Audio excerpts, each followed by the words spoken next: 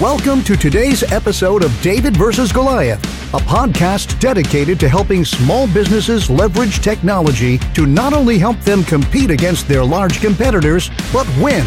Your host is currently the CEO of Anthem Business Software, a three-time Inc. 500 recipient, and a serial entrepreneur with a passion to help small businesses everywhere find, serve, and keep more customers profitably. Please join me in welcoming your host, Adam DeGrade. Hey everyone, it's Adam DeGrade with the David vs. Goliath podcast. Hopefully you're having an awesome day because I am. I'm so excited about today's episode. We're going to be talking about loving what you do. So many times in our lives, folks, we do things we don't love to do. And they've always said that when it comes to work, if you love what you do, you never will have to work a day in your life. And I found that to be true. You have to love what you do. And I want to talk a little bit about this episode that was recorded last year with Erin Lane, where we talked about how she was contemplating leaving one thing and going to another. And it's fascinating. We're going to get a lot out of it. Today's episode is brought to us by AutomateMySocial.com, where you can automate up to 100% of your social media and your business and never have to think about it again. Save time, save money, save thousands. Take the tour at AutomateMySocial.com. Visit us online at DavidVSGoliathPodcast.com. There you can subscribe to receive newsletter information from us and also apply to be on the podcast. Well, let's get right into it today. The actual full interview will be in the comment and descriptions below. The link to it will be. But here's a short little snippet of my conversation with Erin Lane. And I really titled the episode this week calling Loving What You Do, because at the end of the day, it's all about that. Here's Erin Lane.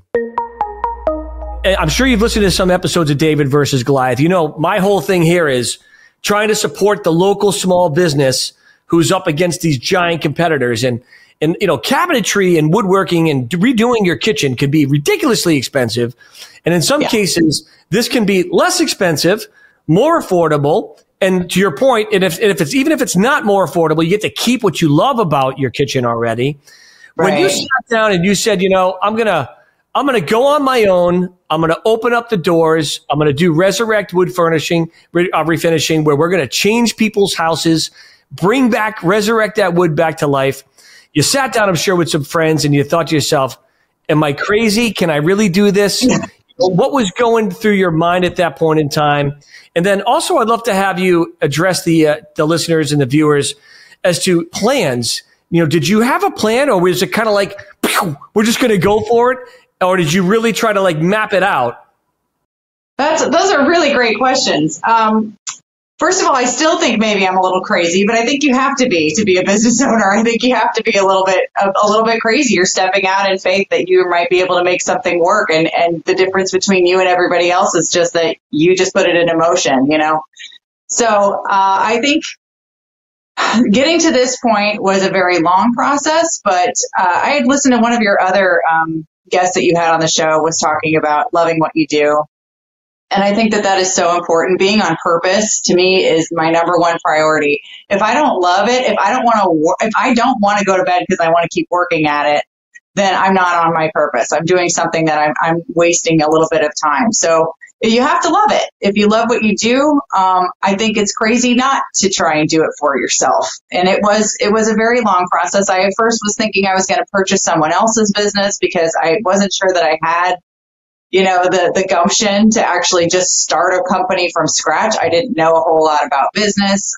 Just took some small courses here and there to try and learn because I'm from the art world. My background is in fine arts. That's my painting. I have been doing painting for the last. Awesome, by the way, that's a beautiful painting. Thank you. You can't even see the top of it, but thank you very much. What actually is it? So it's the very top of it. There's a woman laying on top of a glass ceiling. So this is kind of like an inspirational piece of for women empowerment. Getting into I love it. That's great. That's great. This is somebody's image. The inside of their image is a camera looking back at them, and it's just a reminder not to worry about what people think about you. It's not about your image isn't who other people see you as. Yeah, that's great. It's great, Aaron. I love that. And, it is a bold move to start a business. So from what I'm hearing, there really wasn't a lot of planning going involved in it. It was more of a gut check for yourself to say, I think I can do this and therefore I'm going to do it. It's not like you mapped out, how much money do I need and how much money do I need to survive? I'm sure you thought of it, but was it formal like that? Or was it more like, I know I can do this. I believe I can crash through that glass ceiling and I'm just going to do it?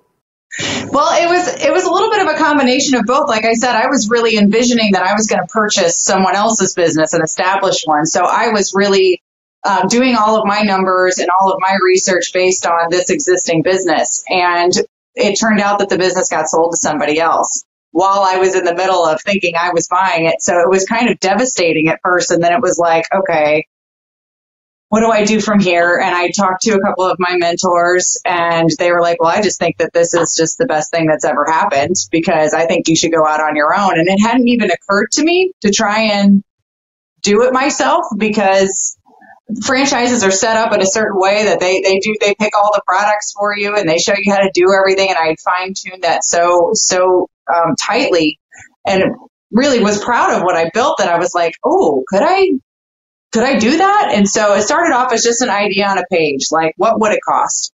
Let's just start putting down numbers. What do we think it would cost? Who could I get these products from? Start doing research. Who could help me if I needed advice? Who can, and it happened very, very quickly. I would say within a month, it was like very clear. The answer was there. Like, go do it. Just do it. That's, it's awesome. And I love it because, people don't realize like this is not for the faint of heart. Starting your own business and really, taking that next step to go from idea to execution. And I just absolutely love that conversation. Be sure to check it out. You're going to be so glad you did. Like I said, leave a comment, like it, share it, tweet it, and then the actual full interview is listed below. This is another short of David versus Goliath. We can't wait to see you next week. Everyone have an awesome day.